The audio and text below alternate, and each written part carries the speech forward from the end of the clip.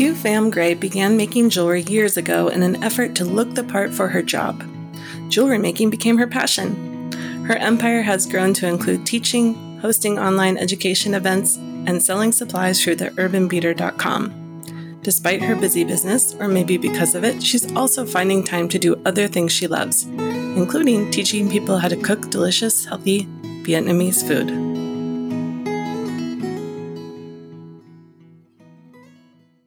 Q, I'm so happy to have you here today on the show. Thank you for joining me. Well, thanks for having me. I'm excited to be here. Yeah, you have so many things cooking over there, both literally cooking and metaphorically. Yeah, that would be me all the time. Uh-huh. Yeah, tell me about where you live. It sounds beautiful. So where we ended up moving to about 4 years ago was we moved to a place called Bath, Ohio. The claim to fame here is that LeBron James lives here. He's, as I like to say, he's practically a neighbor and he practically knows who I am. There you go. You know, he's only like 2 miles up the street. So, wow. You know, we're just about buddies. We're just about there. But well, it makes sense. Sports celebrities, jewelry celebrities, yeah. And we live so close. And, so it's really funny because people always are like, where is that? And even people here in Cleveland, like, where do you live? Oh my gosh, right? Totally nuts. And so I go, LeBron, up the street. That's where we live. Not that we live in his neighborhood because I couldn't afford it. But Close enough, exactly. And that's when people start putting it together about where we live. But basically, we live like right smack in the middle in between Cleveland and Akron. But at the end of the street is a Cuyahoga National Park. And, which is, it was sort of a dream of mine. Not that that's why we picked this house, but to live on the national park. There is land available on national park to buy a house, right? But it's very hard to find. And I say that this is as close as I'm ever going to get to living on the national park because I can just walk up there and be on a trail in about half a mile or so. I could be on a trail. Oh, it's perfect to be able to get out like that. And it's a beautiful deciduous forest and the river is there. Mm-hmm. Just so pretty. Yeah. And the river is definitely right up here.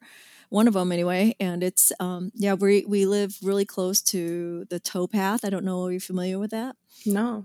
But there is a towpath that goes from Cleveland to Columbus. And that was used back in the day, to transport things. And now there is a path that you can like ride your bike or jog or whatever you want or hike from Cleveland all the way down to Columbus. It's like totally crazy that towpath.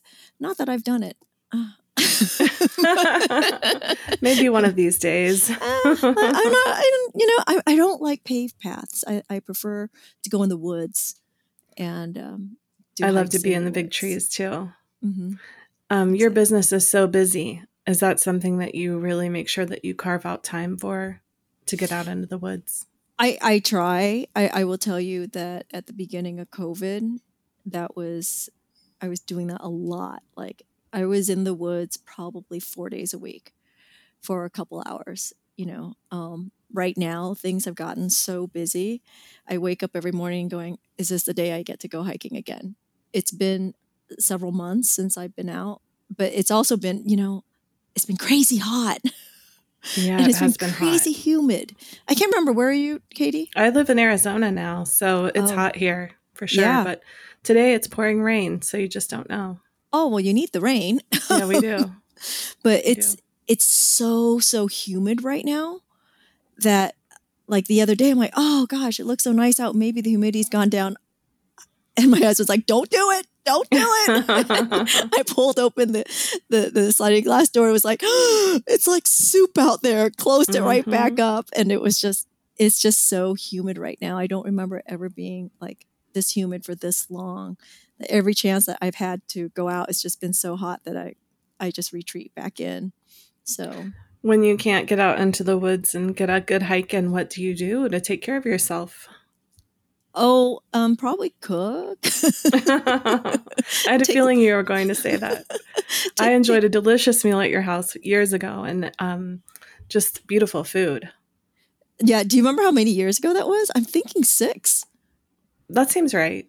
Is that Yeah, right? that seems about It right. was a while ago. Yeah. Yeah, when you were my guest on Beads, Bubbles, and Jewels, you were right down the road.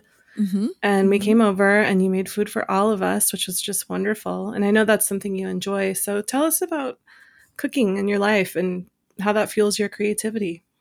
You know, I think honestly, all this we're all makers, right? We all like to Yes. make things, and which form of making we choose is just sort of different between one person and another. And for me, I just love making anything, but food is really a great way to show love, you know, to people, and it's it's also not frivolous, which is sort of something that I fight with making jewelry too. Is, you know, what we do, as much as pretty things and art is important to life, I'm a conservationist, and it's like, oh, you know, am I creating more waste in this world? So with food, at least there is, how do you put it? There's an outcome, but there's a need for it, and Right. it doesn't just go into the trash. And something that has happened through COVID and being at home, because as you know, I travel so much. You know, I was slotted for 18 trips last year, to which I only completed 3. So I was home, which I have not been home for this long in like 10 years.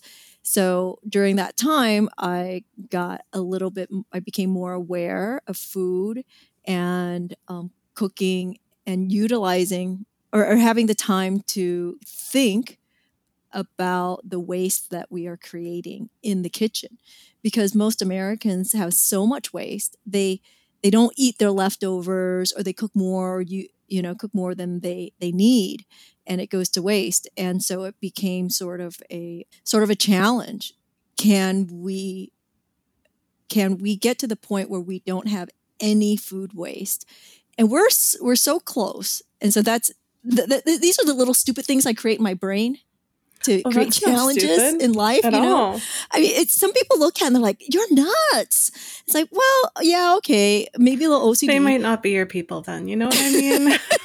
Yeah. So I don't know. that's what I'm doing to fill my time, and just doing things. And actually, you know, I if you follow me on Instagram, I made a purse 4 weeks ago.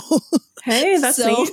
You know, out of Something leather. different. Yeah. And exactly, just making, and that's what I do is I make things, and try to make things that are functional, and do things, you know, doing a lot of organizing, you know, and purging in this last year, just to, hey, you know, I never get to be at home, so what can we do for the house? And also, honestly, traveling so much, I never settled into this house. Isn't that interesting how you finally have a chance to nest, kind of? I did. And I did this very consciously, you know, by, let's see, it started in March. So then by end of April, as we were heading into the summer, I looked around and said, you know what? We live in a beautiful area. We've created a very lovely home for ourselves. At least I think so. And I should really enjoy this and embrace this. And so I looked at my husband and I said, you know what, we're going to start eating on the deck, and we're going to enjoy this beautiful deck that we have. You know, I bought some patio furniture when we moved in. We've only like sat in it 6 times in 3 years. Like, let's sit on the deck. Let's have meals on the deck, and let's just look around and take a deep breath. And I started working on the deck. And, you know, instead of sitting inside with my computer, I sit on the deck with my computer, and I just look out at the woods. And because we have land like we did before, you know, and you can look around and just take in nature, even though you got a computer in front of you. I think this is what you need to do to not be completely saturated with your other life, you know? Right. Well, I don't think it is a choice. I don't think it's a choice that any one of us would typically make, to completely cancel your year's worth of traveling and teaching engagements. But because it's kind of thrust upon you, you know, we kind of have to figure out, how is this going to work now? And I think that's true for anybody, even in regular life. How's this life going to look right now? You know, my kids were home for school, and even though they were busy doing their things, it's completely different than running them around every day. Mm-hmm. You know, and I think being in nature became really important. Do you think it changed your business? Oh, I know it did. You mean my attitude or COVID? Either one, maybe both. You know, we totally pivoted. As you said, you know, you don't think many of us would choose to just cancel everything for the year. I've thought about it, but really financially, that's not feasible, you know, until you figure out, unless you have created some sort of nest egg for yourself that you can get through a year and think that you can get back to what you're doing, especially as an independent. You know, you have to stay Right. relevant with what we do. I feel that I have to continue to stay relevant, because once you're out of mind, can you get it back? So no, you don't choose to, in our position, choose to just shut it down. So when COVID happened, you know, it's nothing like losing 80-90% of your income within a couple weeks. It became very clear that that's what's going to happen. So I pivoted. And as you had mentioned earlier, you know, I see you're keeping very busy. Well, I pivoted very quickly. You know, I pivoted within 10 days of shutdown, and I was live. I was up and running and live. And Online, you mean? online, I was doing virtual. I had not gotten to Zoom yet, but I was doing these little live broadcasts. I started on just Facebook, and then we went to 2 channels, and now I'm on 4 channels, just to keep it out there. And you know, that became the business, is being live. And then it's like, well, what about your revenue stream? How do you bring in revenue? So we got really creative with, and I say we a lot because my husband, as you know, is part of the business of what we do. But you know, we got really creative with how to generate revenue so that we can make up the loss of our salaries, really, or the loss of Right. our incomes. So yeah, how has it changed? It's changed a lot. You know, my attitude, how has that changed business? I had to get more aggressive with what I do. You know, I was getting a little bit relaxed and into a routine. Well, that routine got thrown upside down. And so now here we are 70 weeks later of being virtual. I'm actually rethinking it again, trying to figure out what is next and how to find the balance as in person is coming back. You know, how do you balance in person? How do you balance the virtual at the same time and keep both audiences going and feeding them so that you can stay relevant? Do you think that those two audiences feed each other? Your Yeah, online audience and your in-person audience? I would hope that they do. But what's interesting is, you know, I've had this year 4 in person. And at the last one, you know, I had someone who had not done an in person since last year. Right. And she's like, I don't know if I like this in person thing anymore. And the reason being, which is very interesting, as you know, working in jewelry, we work in these tiny little things, right? And when you're in a classroom of 15, 20 people, can they really see what you're doing? Maybe. But if you're doing virtual, they see everything that you're doing. And they can pause it, they can work, they can make notes, they can take a break. It's on their It's on their schedule. time. It's on their schedule. And so they're missing that part of it, that aspect of it. The only but you know, we all know the downside of virtual is I can't see what they are doing. And I can't physically take their hand and go, no, no, no, no, like this. Like this, yeah. You know, no, you're melting something. But so I don't know. I'm still feeling that out, whether or not it actually feeds one another. I would hope. I mean, it speaks to logic, but I don't know. I'm unclear. I guess we have to have more experience at this whole thing before we can really tell. You know, it's kind of too soon to know. The magic It, 8 ball says too soon to tell. exactly. Yeah. I would totally agree with that. I think that really we're not going to know until maybe third quarter of 2022. And to the end of 2022 is when we'll really understand, as there's still a lot of people trying to figure out this virtual thing, even though we're 70 weeks. Really that makes it sound really long, but it really hasn't been that long when you think about it. As a perspective, sure. But okay, wait. I say 70 weeks, but this whole COVID thing started approximately 71 and a half weeks ago. Because remember, I jumped into this a week and a half later. True. You're an early adopter. So this is still, well, you say early adapter. I could have started 71 weeks ago, but I gave myself a few days. You gave yourself a day to be like, what? Exactly. Unpack the suitcase. Let me think about this for a sec. Yeah. Oh my gosh. I was packed. I was literally packed. Because I had an event that I was supposed to go to. The first week I was like 70 weeks ago, I was supposed to be somewhere and things were packed. And I was like, okay, are we doing this? Are we not doing this? And I think I canceled, or it was canceled, maybe 5-7 days before. So literally I was packed because I pack early, Somehow that doesn't surprise me, Q. I can see how organized you are. It wouldn't surprise me if you had 3 suitcases. One was for the next week's trip, one is for 2 weeks from now, and one is for 3 weeks, and then you just rotate. I've never thought about doing it that way. Let me know if it works. I might try it. You go first. I have enough underwear to go around. see, for me, it's all about underwear. It's all about underwear. Yeah, it's gotta be. Well, tell us about this Virtually Ever Crafting. Tell me what that's like and kind of how that transpired and what's going to be happening. Okay, so let me ask you this. How did you hear about Virtually Ever Crafting? When I do my guest research, I Googled you. Even though I know you and know about you, I still Googled you to see what you have going on. And it was in there. Okay, interesting. Okay, so what happened was last year, June, okay, so when COVID started, I started a thing on the first Wednesday of every month, and it's still going, called Wine on Wednesday. And it was a Zoom cocktail.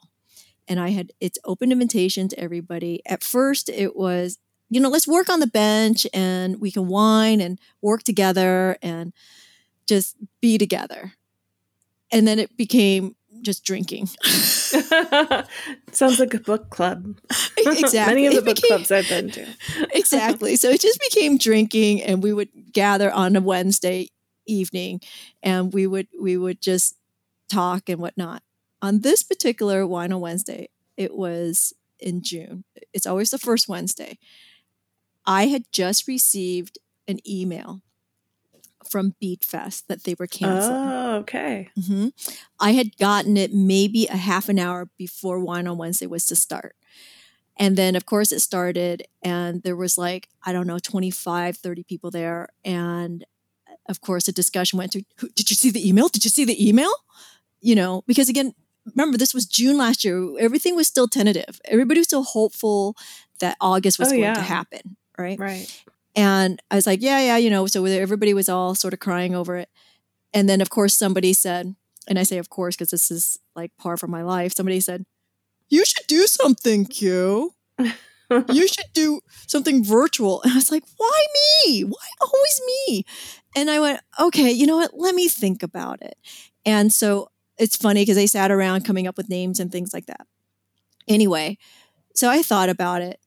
And 5 days later, I had applications and I sent it up. I belong to a Facebook group of instructors, and I posted the application there. Said, here, this is what I'm going to do. I'm going to create a virtual forum platform for instructors to teach, and it's going to be event-based. Unlike your YouTube and your Craftsy, this, where people are dropping recordings and they walk away. They just upload a recording and they walk away. Here, we are going to pretend like it is an in-person without being in-person, so that there's interaction between student and instructor through the whole course. So that first one, I threw it up there. I gave them a week for application deadline. I know. They were all... If they're not going to do it in a week, it's not happening, right? Oh, I'm sure there were all kinds of daggers being thrown at me. Like, are you kidding me? Right? Well, the beauty of the people we know who teach jewelry is everybody has a class in their back pocket, pretty much. You would think. Didn't work out that way? No? I got so much kickback, like pushback, that's like, are you kidding? I said, oh, come on. If you guys are reading these applications things, why are you not prepared for this? Right. But anyway, that's besides the point. Okay. So that was June, mid-June, 5 days later, that put us almost mid-June. I was up and running and I had the site up and running. I don't think any later than July 1st. I scrambled. That's amazing. And I put the site together. And August 15th, because here was the deal. And that came out of the Wine on Wednesday conversation. I said, well, when should we do this?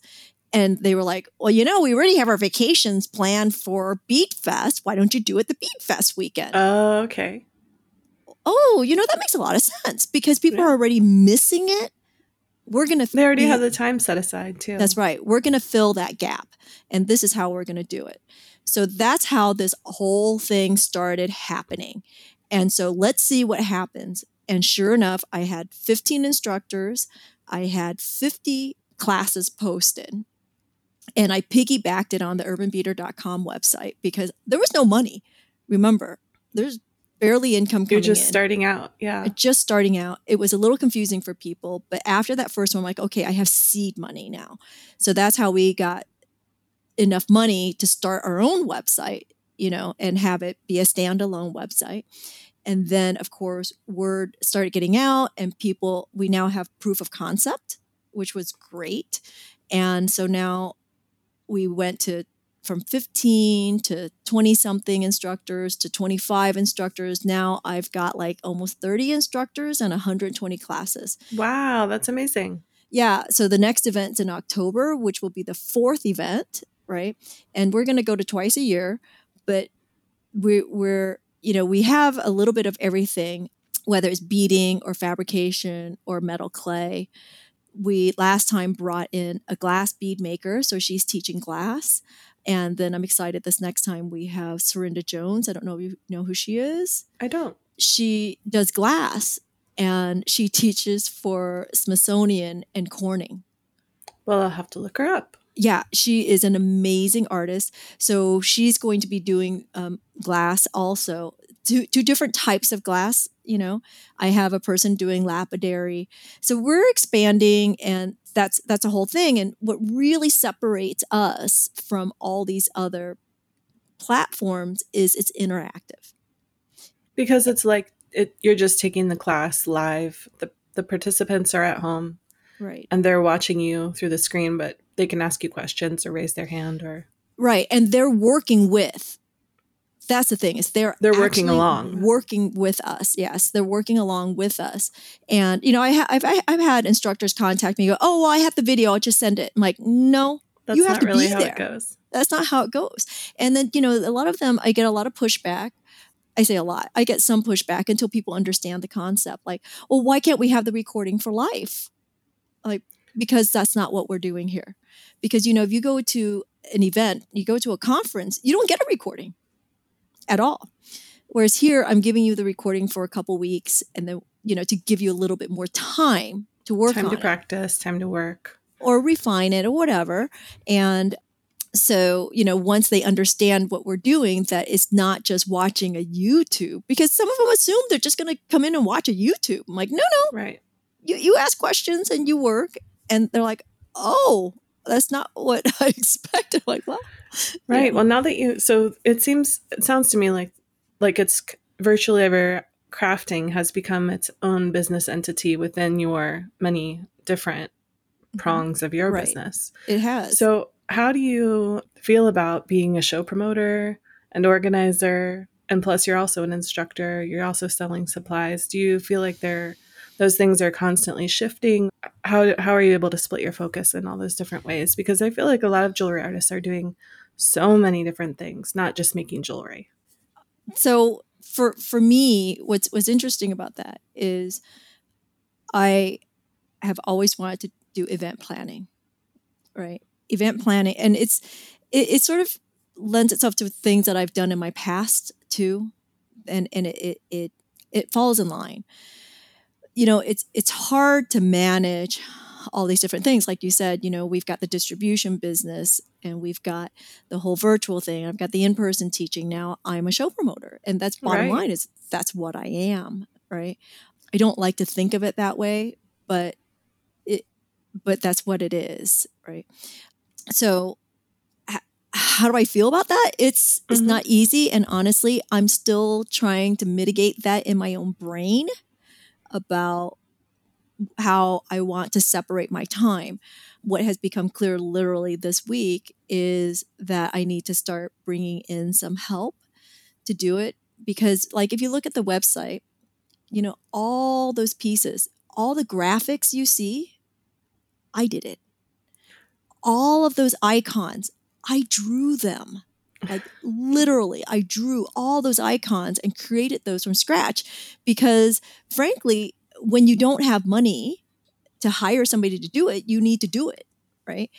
Luckily, you have the talent and you have the skill, so you can do it. So you are doing it, know, but does that mean you will be doing it? And that's yet to be determined. And now, but the thing is, now that there's seed money, right? Now that we have proof of concept and there is revenue generated from it, I can start thinking about hiring it out. And so, like I said, literally this week, I was starting to think about that. And I brought someone in to say, hey, listen, I need you to do some of the grunt work.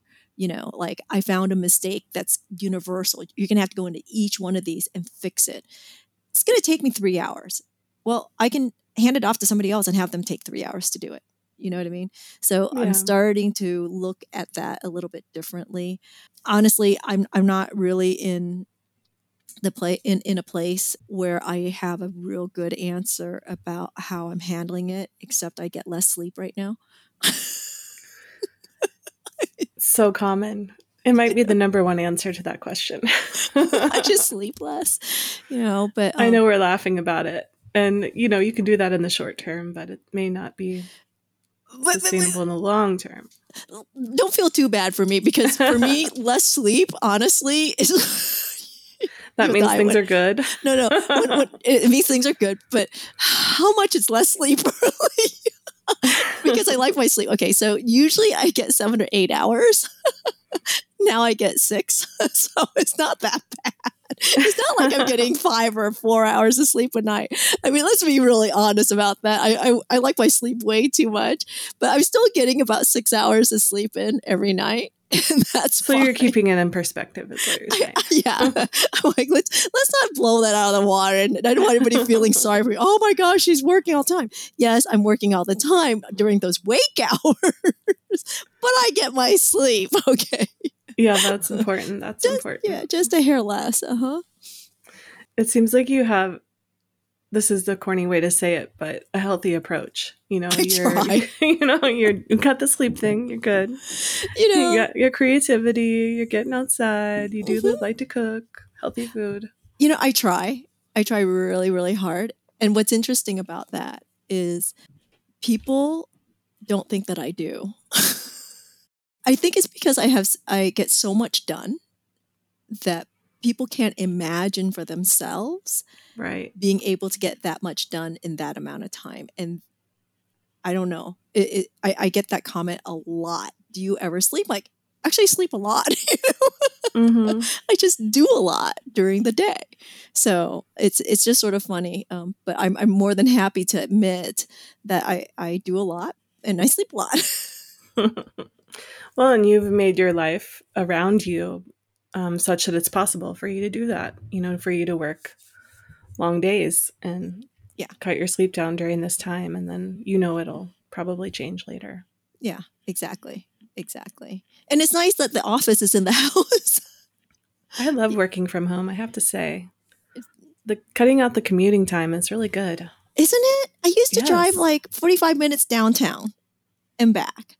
And it's in traffic. I remember one time I was stuck in that 45-minute drive. I was stuck for 3 hours on the highway because there was an accident. And I remember my boss somehow caught up to me. My goodness. Hi. It was like, I so will never forget that. We're on the cell phone. Where are you?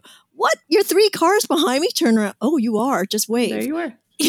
and we're just stuck there. So I said, so I guess you're not going to hold it against me that I'm out of the office right now because you're right here with me, So yeah, I don't miss that. It's nice, but but most people don't know how to separate their lives. It is hard when your work is right in your home to separate it. You're right. Do you miss kind of the commuting time for decompressing from work to home? And did you get a lot of creative ideas when you were commuting? Well, no, because you have to remember, or you have to know, not remember because you don't know. When I was doing that kind of stuff, I was working in corporate. So it's different. Yeah. It's not a creative time in the car because you're just in between worlds, home and work. Yeah. And honestly, that's probably really what it was. But I can't say that back when I was working corporate, I was doing much by way of creativity. I don't think I was doing any crafting of any sort back then. But I mean, it's now when I'm doing in person, I need a lot of decompression time after teaching because you're so stimulated. When you're teaching a room full of people, you have so much stimulation. You're constantly on, right? That I do need that time to, okay, don't talk to me. I just need to eat my dinner, and I don't even need to watch TV or anything like that, but I need some time to just, my husband and I in the hotel room would just lay there and we would just talk about our day or whatever was going on or whatever thing that had happened. And I just need that to come down. But here, I have to say, I don't have that. I don't have that need to quote unquote decompress because I feel much more on my own pace, and if I'm working a lot, that's because I'm pushing myself. And I found myself doing that this week. And it's just like, okay, I need to just slow down. And you know what? I'm just going to clean. It's productive, but it's not that high level stress thing, And it doesn't require your creative brain at all. It's a different part of your brain to just organize. Do you ever regret leaving the corporate world and doing your own thing? Regret? No. Do I think about going back? Yes. It's two very different things, Yes. We'll talk about how's that different for you. What do you mean? Well, okay. So why don't I regret it? Because, honestly, for me, corporate was really hard in that I didn't fit the corporate mold, despite the fact that this literally has been said to me. You're the most uncorporate person I know. I'm like, I don't even know what that means. Right. But okay. So I didn't quite fit the mold because when you're working corporate, there's a lot of politics. When you're in an office, when you're working in the office, right? There's a lot of politics. And granted, it's been a long time. It's been, where are we? Mary 20. So it's been like 18 years. And yes, I'm much more mature now, I would hope. Anyway, so much more mature now, and I have a different look on things, a different perspective. But back then, I couldn't play. I had a very hard time playing along with all that. So no, I don't miss that, and I don't regret leaving that because that's what you leave behind, the shenanigans. I'll say it nicely. Yeah, that's a good way of putting it. So, but here, why would I consider going back? Because sometimes I just feel like, wouldn't it be nice to walk in an office and leave it there when you come home and have and do whatever I want on the weekends and after hours and not have to think about it. So to that extent, that's where my brain goes, is wouldn't it be a little bit easier? But I also know that I think about that when I have the least work-life balance. Interestingly enough, a lot of people are like, I'm bored during COVID. I'm thinking, I don't know where boredom comes in, but I actually had much more of a work-life balance before COVID. So as you mentioned, I'm doing so many things right now to try to fill that financial gap, creative gap. But I have faith that it will all come back or that I will have that balance again. in the future. I have faith that this is short-lived, as however, what the perspective of short would be. As you're saying, 70 weeks sounds like a lot, but it's still short. But I know that for my husband coming out of corporate also, because we work so closely together, right, that I would not want for him to go back to corporate, that this has really given him a very nice work-life balance for him, and a life that is a lot easier on many levels, So yeah, that's, like I said, there's no regret, but it doesn't mean I don't think about it. But you know what I really think about more than anything, frankly? I used to bartend, right? Oh. I can see you juggling cocktails and remembering everyone's drinks. It was a lot of fun. And I think actually probably more so than thinking about going back to corporate, I think about going back to bartending, just because it's like, you know what? I can stand behind a bar. I can give crap to people, like verbal crap. You know what I mean? I know what you mean. Not that I'm feeding them, bad stuff, but I can just give smack, and it's great. I could do that. And you can leave it behind, and it's fun while you're there, and I could see that. It is. It is a lot of fun. Yeah. Well, before I let you go, can we talk about your kinetic jewelry? Because I really am enjoying seeing those pictures. And I don't know if you're doing that right now or if that's something that I accidentally excavated, but tell me about you designing jewelry with movement. So the thing is, it's funny that you picked up on that. Did you happen to see the fidget ring? I did. Okay, so that's new. So it intrigues me. It challenges me. If you think about it, right? Anybody could, well, I say anybody, but most anybody can make static anything. It doesn't take much to figure it out, not much to execute, right? But when you get into things with moving parts, you really have to think about the engineering of it and what it takes to do that. So you got to engineer it, and then you have to think about the execution. You can engineer things, but you really, it's just as vital to be able to execute it. So then all of that would lend itself to the challenge. It's so challenging, to get things to move and work at the same time. So for me, it's about elevating my skills, the technique, and it's a challenge to my brain. And that's why I like going there. And I'm always trying to find, well, can we add movement? What can we do that has movement? Although there's not been a lot, because frankly, most of my students aren't there. It's too hard, right? Their skills aren't quite there. So I don't do a ton of it, but I continue to look for things that move because of the challenge. And if you actually look back on my work and the progression of my work, it gets a little bit more technical as through the years, right? And you can see that. And this added another aspect, because again, I'm always looking for different approaches on this, and how we can also, as instructors, bring our students to the next level. And that's where this is going, is kinetic jewelry or kinetic pieces takes them up to the next level. It elevates what they do, and it pushes their skills. And if you're going to be, I think if you're going to be a really good instructor, you got to push your students along and get them to challenge themselves also. Well, and I think it's very fitting for you because you're all about movement.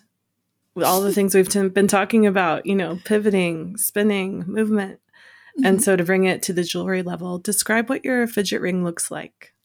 So my fidget ring is a ring shank with a peg and 2 rings attached to said peg, and it spins around said peg. So it sits straight up. So unlike what the traditional spinning ring is, where the spinning ring has several rings that spins around the shank, this spins above the shank. So it's like on the surface of the band on top of your finger, Correct. The pieces are moving. Correct. Yeah, so cool. It takes a lot of planning too. You like that part too. Exactly. Back to planning. And it's all about the steps, right? And doing in the right sequence to get that to happen. Mm-hmm. So being able to see do you see the finished piece in your mind? Like, did you see the finished ring in your mind and then plan out steps to get there? Yeah, quite frankly, all of this, the fidget ring in particular, was a student had contacted me and said, "Hey, have you seen these kinds of rings?" I said, "Yeah, I've seen them." "Well, come on, let's make it." Make it your own, right? It's like, okay, let me think about it for a minute, because you got to figure it out. So it's all about the engineering. So yes, I saw this, and so I took inspiration from it, and then reverse engineered it and figured out how can we make this? Because typically when you see these kinds of rings, it's not the most original. I'll be honest, it's not the most original. I mean, it's been around for quite a while, but mostly when you see these, it's very high end. They use diamonds. You don't see these on what we call crossover jewelry, because what we make, kind of bring it to an artisan level. Yeah, because what we make is considered crossover jewelry, right? It's not quite costume jewelry, and it's not quite fine jewelry. So we're in that crossover section. So you don't see it at this level, because most of them who are doing it in the fine jewelry are like casting it and then putting it together. So you have to really think about how to put it together at the level that we're using with the materials that we have available to us, and creating interest. Because I could have gone really simple, like with a couple of little spinning rings, but it's not like I chose to go with a braid just to add more interest. I chose to add as many stones as I could on there, again, just to play with the eye. Because if you've got things with movement, the little extra twinkle really messes with your brain, and it creates an illusion, which is important too. Because again, it's all about what you see. It's optics. It's all optics. So, but that's how I got there. So yes, I started with a visual, and I start building it up from there. And then I just sit around trying to find ways to make it more interesting and challenging enough for students to find interest in it. Well, thank you so much for joining me today, Q. This has been really great. And I think next time we'll have to have you on my other imaginary podcast where we talk about gardening, cooking, cocktails, and all the fun stuff like that. That sounds like so much fun. All right, good. Well, thanks for having me. This has been wonderful. I appreciate you reaching out. Definitely. If you enjoyed today's episode, please subscribe and review Jewelry Artist on Apple Podcasts or wherever you listen. Jewelry Artist is a production of Golden Peak Media and Interweave. It's hosted and produced by me, Katie Hacker.